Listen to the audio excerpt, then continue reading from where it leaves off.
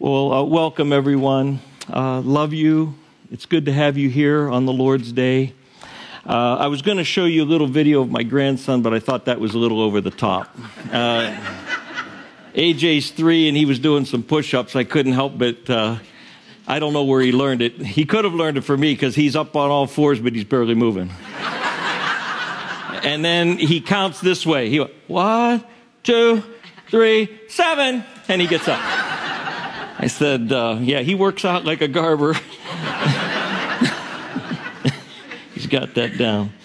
Something's changing in grandparent world that I want to let you know of. I'm not too happy about it. Gabe is our oldest grandson. He's going to turn 9 next month.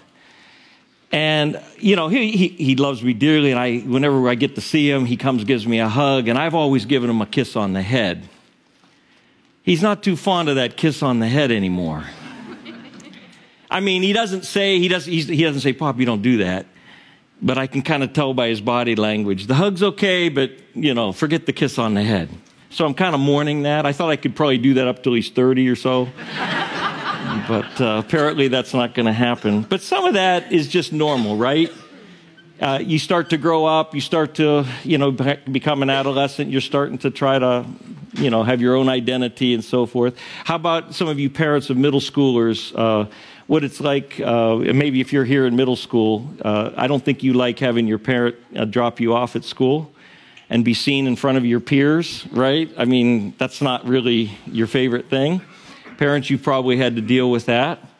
And again, that's kind of normal. Adolescents are starting to assert their independence, their own identity. But there's something else at work that comes into play in the message today that I wanted to talk to you about. There's something that we all face. It begins in adolescence. It begins actually when we're younger. It's called social norms and peer group acceptance. Those are powerful forces in our lives. Middle schoolers are very aware of the social norms of their group, okay? And they're very aware of any violation either within themselves or someone else in the group. And there's a pressure to conform to the social norms of whatever your peer group is.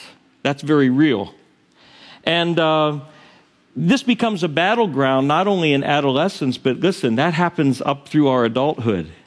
As we enter into society at large, there are social norms within our society. We have peer groups at work and maybe at the university or wherever you are living your life. And there's a struggle that continues, and it's one of the struggles that the Bible talks about.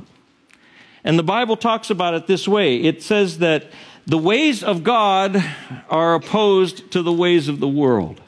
Therein becomes the rub. In James chapter 4, James puts it this way. Do you not know that friendship with the world is enmity with God? Therefore, whoever wishes to be a friend of the world makes himself an enemy of God. Why? Because the world, by and large, has rejected God and has said, I want to live my own life. I want to do life my way. I want to be independent of my maker. That's just the world standard. And when the Bible talks about the world, John, one of Jesus' followers, wrote this. He said, do not love the world or the things in the world. If anyone loves the world, the love of the Father is not in him. For all that is in the world, the desires of the flesh and the desires of the eyes and the pride of life is not from the Father, but is from the world. And the world is passing away along with these desires. But whoever does the will of God abides forever. Friends, we are not to love the world system that rejects God. What do you mean? How is this world opposed to God? He says it right here. The world is all about the desires of the flesh. The desires of the flesh. Pursuit of pleasure. Living life for yourself. Go for it. Get on. How many songs? I did it my way. This is my life. Don't tell me how to live. There's tons of songs. The world standard is you live for yourself. Do what makes you happy. Pursue your happiness. The desires of the eyes, we see things that we want. I see that more in the sense of coveting things, materialism. The world is driven by those kind of things. Acquire more. Whatever you see, go after that. Or the pride of life, what you can accomplish, my accomplishments, my dreams, with no recognition at all that God is the source or he should be honored and worshiped in your life. The world values and pursues all these things, but Jesus isn't about any of those things. So, the world will pressure you to conform to the things that are important to the world. You're just going to feel that subtle pressure. Your peer group is going after these things. If you don't go after them, then something's wrong with you. That's noticed. And we can have a tendency to be ashamed of that. Come on, don't look at me like that. How many times have you been in a situation in life where you could have stood up for Jesus in some way and you didn't? The one preaching to you has done that. But Paul said this. He said in Romans 1:16, I am not ashamed of the gospel, for it is the power of God for salvation to everyone who believes, to the Jew first and also to the Greek. In other words, this is a universal salvation.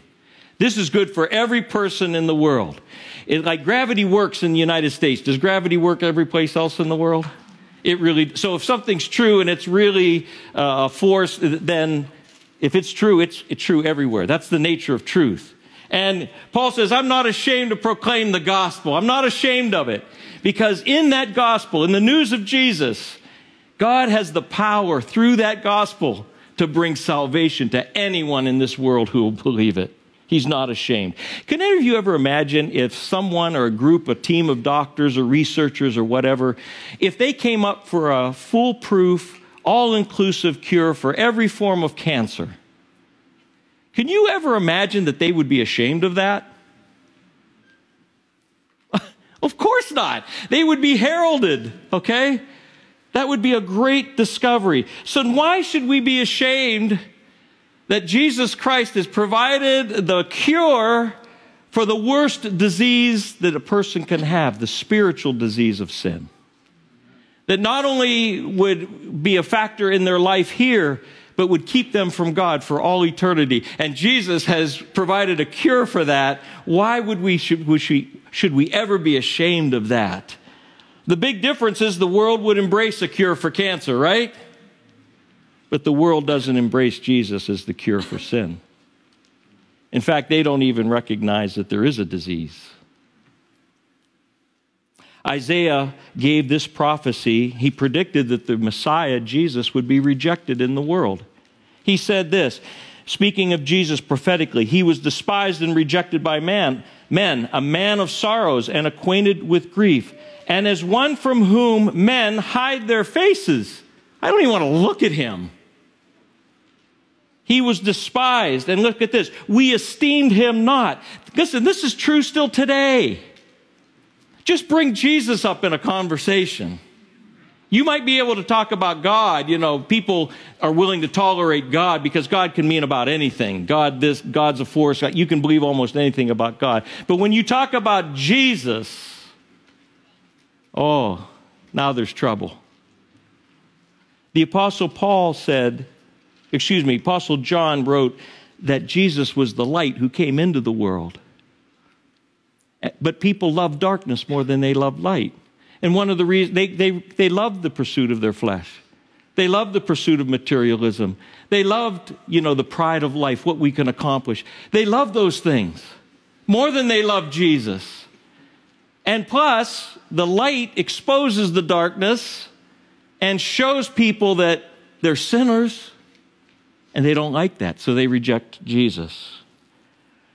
So friends, we've all experienced pressures in this world to be ashamed because we know if we stand up for Jesus, we could be persecuted. But listen, here's a question for you today. Think about this. Who do you want to please? Who do you want to please in life? Do you want to please God? Or do you want to please people? You can't do both. John wrote also that the Pharisees had rejected Jesus. They were the religious leaders of his time, but there were also some other Jewish authorities who believed in him, but listen to what he wrote. He said, nevertheless, many even of the authorities believed in him, Jesus. But for fear of the Pharisees, they did not confess it, so that they would not be put out of the synagogue. For they loved the glory that comes from man more than the glory that comes from God. Now notice, there's some people living in places where they worship Jesus secretly, because if they don't, they may be killed. That's not the case in this verse. What were they going to suffer? They were going to be put out of the synagogue. And rather than admit that, you know what, this guy, I believe that. They didn't want to suffer for Jesus' sake. I want to say something to you, too. Not all belief is saving belief. When it says they believed in him, I think what this means is they were sympathetic to what he was saying. I think they believed that there may be some truth to that, but they were unwilling to be all in for him because it would cost them. And friends, we do the same thing today. You may not be all in for Jesus because deep in your heart, you know that's going to cost you something. Jesus teaches about the cost and the blessing of being a disciple. And so our main set of verses today are found in the Gospel of Mark, chapter 8. Does anybody bring a Bible anymore? I don't know. Am I the only old-fashioned one? Okay. It's okay if you don't. I'm not trying to shame you. Get your device up if that's what you like, you know. Or it will be on the screen. But Mark chapter 8, Jesus says these words, Mark 8, and I'm going to start in the 34th verse, okay?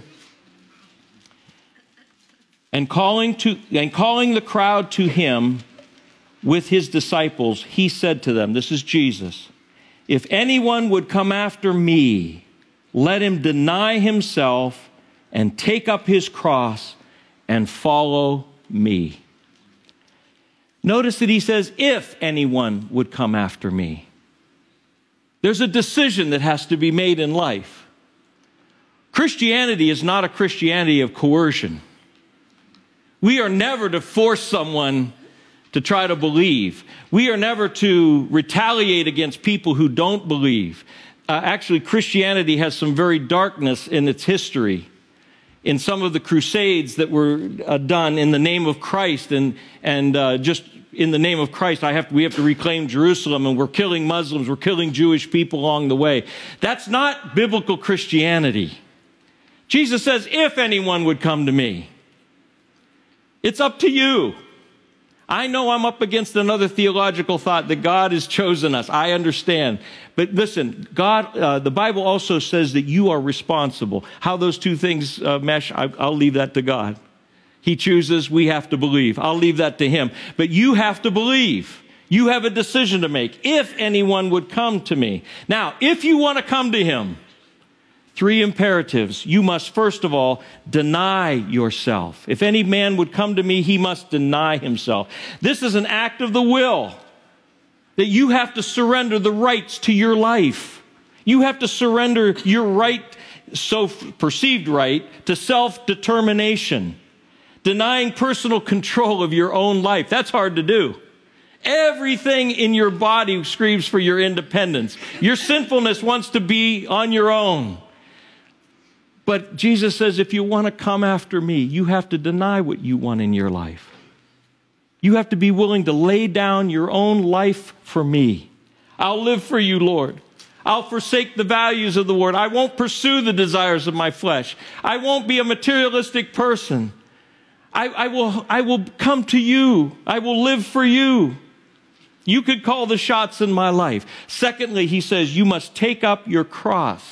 You must take up your cross. Now, a lot of times we think of this, and I do too, that we are to die to ourselves, and it certainly means that. But I think it means something a little bit different primarily. I believe that the cross was an instrument of torture, shame. It was meant to inflict upon the prisoner, whatever, just suffering, humiliation. And Jesus says, if you want to follow me, you have to pick up a cross. You have to be willing to suffer shame for my name. Listen, Jesus said that a servant is not greater than his master. If they rejected Jesus, they're going to what? Reject you. If they made fun of him, they're going to make fun of you. If they did not esteem Jesus, they will not esteem you either. Friends, think of the sufferings of the Apostle Paul. This is a real popular message, isn't it?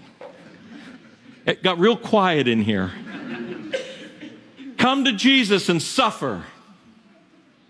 But isn't that what he says? We're going to get to the good stuff in a minute. But he says, you can't come to me unless you deny yourself, unless you're willing to suffer. I think of the Apostle Paul, what he suffered. As I was studying this week, on his first missionary journey with Barnabas, they were driven out of the city of Antioch, and they fled to Iconium. Then they had to flee Iconium there because they heard that men were there was a plot to try to stone them. So they went off to Lystra. And when they were in Lystra preaching the gospel, some of the men from Antioch and Iconium followed them there. And Paul actually was stoned, dragged out of the city and left for dead. They thought he was dead. Some of his friends then came up and picked him up, and he walked to the next town, still sore, still bleeding. And he started preaching there. And then he had a second missionary journey. Would you ever go back? He said, let's go back and visit all those churches, because amidst all that suffering, people were starting to believe in all those places. And he says, let's go back and check on them. And so he goes with Silas this time. And he gets back and he gets this Macedonian call, they call it in the Bible, where he gets a call to cross over to Macedonia. And the first place he goes is to Philippi. He and Silas are imprisoned in Philippi. Actually, they're stripped of their clothes. They're beaten with rods. They're put in stocks, and they're singing at midnight praises to God. And God, biblical Christianity, guys. See, don't we need that? We don't need American Christianity, Protestant Christianity, Catholic Christianity. We need biblical Christianity. You know, these are the way people in the Bible lived. And God miraculously delivered them from Philippi, and he went to Thessalonica. He faced a mob in Thessalonica. They followed him on to the next stop, Berea. They had to flee there. There was trouble in Corinth. There was a riot in Ephesus. Wow. We have such wonderful services. Our life's pretty easy. Now, am I saying that all of us will suffer on that level? No. No, I don't believe God calls everyone to suffer on that level. But some folks who believe in Jesus around the world are suffering in that way even today. But Paul wrote to his friend Timothy, and he said, indeed, all who desire to live a godly life in Christ Jesus will be persecuted. All. I just want to tell you the truth. The Bible always tells us the truth. If you want to live a godly life in this world, you will be persecuted. Friends, middle school students, high school students, if you stand up for Jesus Christ in your school, you're going to be persecuted. Not everybody's going to agree with you. If you don't go along with everything they want to do, and if you state why you're not going to do that, I just don't feel that's something Jesus would want me to do. Listen, you're going to suffer for that. But know this, you will have the acceptance of God. He will approve of you. High school student, they say, well, let's go party. We got a party over here. And you go to this party and stuff's going on that, there's a lot of alcohol there. There's marijuana there. There's cocaine there. I don't know what it is. Maybe people are doing inappropriate things up in the rooms. And you say, no, I can't live like that. I have to go. What do you mean? What do you have to go for? I follow Jesus, and those aren't the things he wants me to do with my life. You follow Jesus? What are you? You better than us? What are you, so good? Oh, Mr. Jesus follower. I don't know. It probably doesn't look like that, but it looks like something that isn't good, okay? It doesn't feel good to be rejected, folks. But listen, welcome to Jesus' world. Welcome to Jesus' world. What did he ever do wrong? What did he ever do wrong? And they spit in his face. You may suffer, but Jesus says, if you want to follow me, you have to be willing to take up your cross. And lastly, if you want to follow me, if you want to be my disciple, follow me. I keep giving away the punchline here. You have to follow me. We are to follow Jesus in humble obedience. Do you know that God wants us to be holy? We don't preach this very much. Do you think he saves us just so we can just keep on living any way we want? He wants us to be holy. Peter wrote in this verse out of, he quoted a verse in the Old Testament from Leviticus. God says, be holy, for I am holy, says the Lord. You can't live the way you want to live. You can't keep doing the things you want to do. Well, you can, but that's not biblical Christianity. That's not really being a disciple of Jesus Christ. I mean, listen, I don't care who calls themselves a Christian. Whatever label you put on an empty bottle, it's still empty. Okay? You have to be willing to follow Jesus. In 1882, our founder, A.B. Simpson, began having a burden for the people of Africa. He'd heard that some along the coast had been, the gospel had been taken to them, but vast regions in the interior had never heard of Jesus Christ. And he started to publicize that amongst this movement of Christians called the Christian and Missionary Alliance. 8 years later, in 1890, a group of newly trained Alliance missionaries were sent to Sierra Leone. 3 of them died in the first month from malaria. Others journeyed over to join those who remained. More of them died. Listen to this. I came across this statement. I was moved to tears. In 1907, there were more missionary graves than living missionaries in West Africa. A.B. Simpson gave them the option, said, if you want to come back, just come back. They said, no. God has called us here. We believe we're following Jesus. He wants these people to hear. And more continued to join them. In 1919, A.B. Simpson died. We are celebrating the 100th anniversary of our founder's death. And that was really the year that Africa began to open up. And we were able to go to different places. Our founder, A.B. Simpson, our president, John Stumbo, recently traveled to Guinea to celebrate the 100th anniversary of the Alliance Church in the country of Guinea. I should show you some of the video. I think I showed it at one of the prayer meetings, and just to see the people rejoicing. You know that today the Alliance Church in Africa is one of the strongest national churches in our movement. And most of these never lived to see it.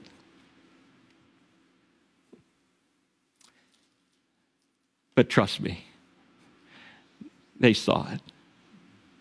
God, I'm sure, has let them know what has happened. They're with the Lord even right now. From the world's perspective, what do you think the world would think of those missionaries? They went, and within a month, 3 of them died. What a waste. What a waste. They threw their life away. Some of you will say, what a waste to follow Jesus Christ. What a waste. Don't do that. Jesus has a different perspective. In verse 35, back in Mark 8, he says, for whoever would save his life will lose it. but whoever loses his life for my sake and the gospel's will save it. In other words, whoever saves their life, meaning lives their life for themselves, focused on this world, independent of God, rejecting the call to be Jesus' disciple, that person will lose their life eternally. But a person who loses their life, meaning in this life, they give up rights to themselves and give their life to Jesus and follow him, what do they gain? They gain life eternal, friends. Life eternal.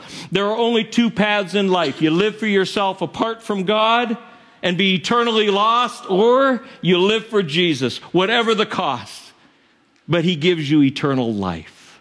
In fact, I want to talk to you. Jesus asks us to count the cost, but look at what you gain. Those are big sacrifices to give up your life. But God says, listen what we gain. Listen to these things. We gain forgiveness. We gain forgiveness. God removes the guilt of our sin and the eternal wrath that we would have deserved as a result of it. We gain redemption. We've been purchased. To redeem means to purchase back something. Jesus paid for us with his own blood, and we've been redeemed. We gain reconciliation. There's a change in our relationship from enmity to friendship with God. We gain adoption as sons and daughters into the family of God, which is eternal. We gain an inheritance. You may receive an earthly inheritance, but you won't be able to keep it. I'm sorry. You can't take it with you. But the biblical inheritance that God gives us is forever. In fact, Paul writes it's imperishable and it's reserved in heaven for you. And we gain resurrection. He promises someday to raise these mortal bodies into immortal bodies that will live forever and ever. Listen, I don't care. What could you gain in this world that would match even one of those things? That's why Jesus went on to say this in verse 36. For what does it profit a man to gain the whole world and forfeit his soul? For what can a man give in return for his soul? When you think about this, really, give your life now to Jesus. Be willing to suffer for him now. But trust me, there will be blessings in this life and in the life to come. You'll have an eternal inheritance. And Jesus gives these final warning in verse 38, and this is really where the message was entitled today. Jesus said, for whoever is ashamed of me and my words, and of my words in this adulterous and sinful generation, of him will the Son of Man also be ashamed when he comes in the glory of his Father with the holy angels. Whoever is ashamed of me, the person of Jesus Christ, if you blush to speak his name now, if you'd rather not bring it up, friends, there's something in your heart that isn't right. Jesus said, I'll be ashamed of you when I come. He's coming again. I believe that with all my heart. Jesus is coming again. I don't care what people say. Yeah, all right, whatever. What they believe will not change truth. He is coming again. And he says, don't be ashamed of me now. And I won't be ashamed of you when I come in my glory. Oh, that's going to be awesome. He's not just a dead religious leader. Some people he's just a man. Some people he's just a swear word. But to us who are being saved, he's everything. He's everything to us. He says, if you're ashamed of my words, the things that he taught, and I extend that too because God is the author of Scripture and Jesus is God. I believe we are not to be ashamed of what the Bible teaches. We're not to be ashamed. If it goes against what the world feels, I don't know. I have to believe God. I'm not God. I have no right to say anything about anything unless God has said it. Do you know what I mean? But if God is saying it, then we need to believe it. If I'm ashamed of this, then Jesus says, I'll be ashamed of you. we will be held accountable for how we live in this life. That's the other point. Listen, there will be a day of reckoning. Jesus is coming again. He called this generation adulterous and sinful. Adulterous. Why is this generation adulterous? Why is the world adulterous? Because God made us for himself. God made every person for himself. He wants every person to live in fellowship with him through his Son, Jesus Christ. And when you give your love to the things of the world, you are committing adultery. This world is adulterous, he says. They should be giving love to me, but they give it other places. And sinful, they just don't follow me. They reject me. Friends, just a couple of applications today. If you're here today and you've never given your life to Jesus Christ, you've never surrendered in that way, you've never denied yourself, be willing to take up a cross and follow him with your life, I ask you today, don't be ashamed to become a Christian. Don't be ashamed today to give your life to Jesus Christ. I don't know who you are. I don't care what your religious background is. I don't care. Listen, it doesn't matter. This is biblical Christianity. I don't care what you've been taught in religion. Unless a person is born again, they cannot see the kingdom of heaven. You come to Christ and confess that you are a sinful person in need of forgiveness. You trust and put your trust in the person of Jesus Christ and his work on the cross. Everyone who calls on the name of the Lord, the Bible says, will be saved. You will have that forgiveness of sins, redemption, reconciliation, adoption, inheritance, and a promised inheritance, and the promised resurrection. All of that can be yours today if you are willing to receive Jesus Christ and be forgiven of your sins. You can ask him into your heart where you're sitting right now. Don't leave today without, if God's tugging at your heart, there's something going on in you. That's the Holy Spirit saying to you, you need me. You need me. Come to me. I love you. Forsake this world. Forget this world. The world's passing away. Come to me. I'll come into your life and I'll be with you forever. And Christian, I want to say to you, don't be ashamed to live as a biblical Christian. Do you know, I just as I close, do you know that the word Christian is only used 3 times in the New Testament? You'd think it might be used more since it's such a crucial word. We throw the word Christian around quite easily. But I want to just briefly read to you each instance in the New Testament where the word Christian is used. The first time is in Acts 11, verse 26. This will not be on the screen. I'm sorry. This came late in the week to me. The slides were done. But listen, Acts, if you want to write it down, you can look at it later. Acts 11:26.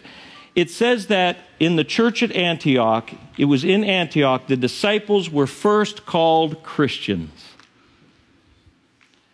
Friends, that tells me something.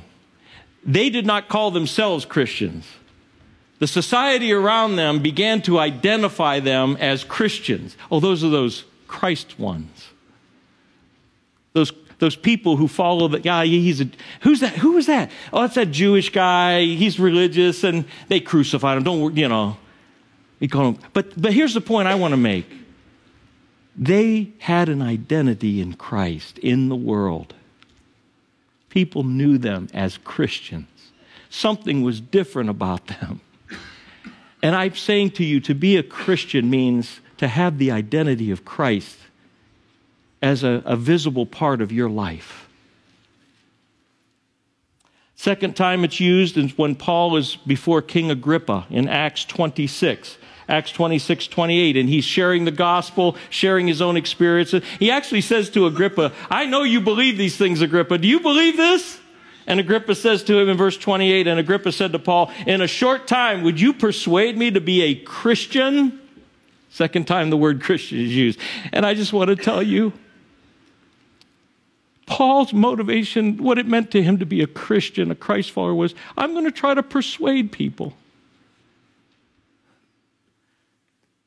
We have to try to persuade people. Even if you invite somebody to church with you, you're starting to try to persuade someone. Listen, I know sometimes when you share the gospel, some will walk away. Some will become hostile, but some will believe.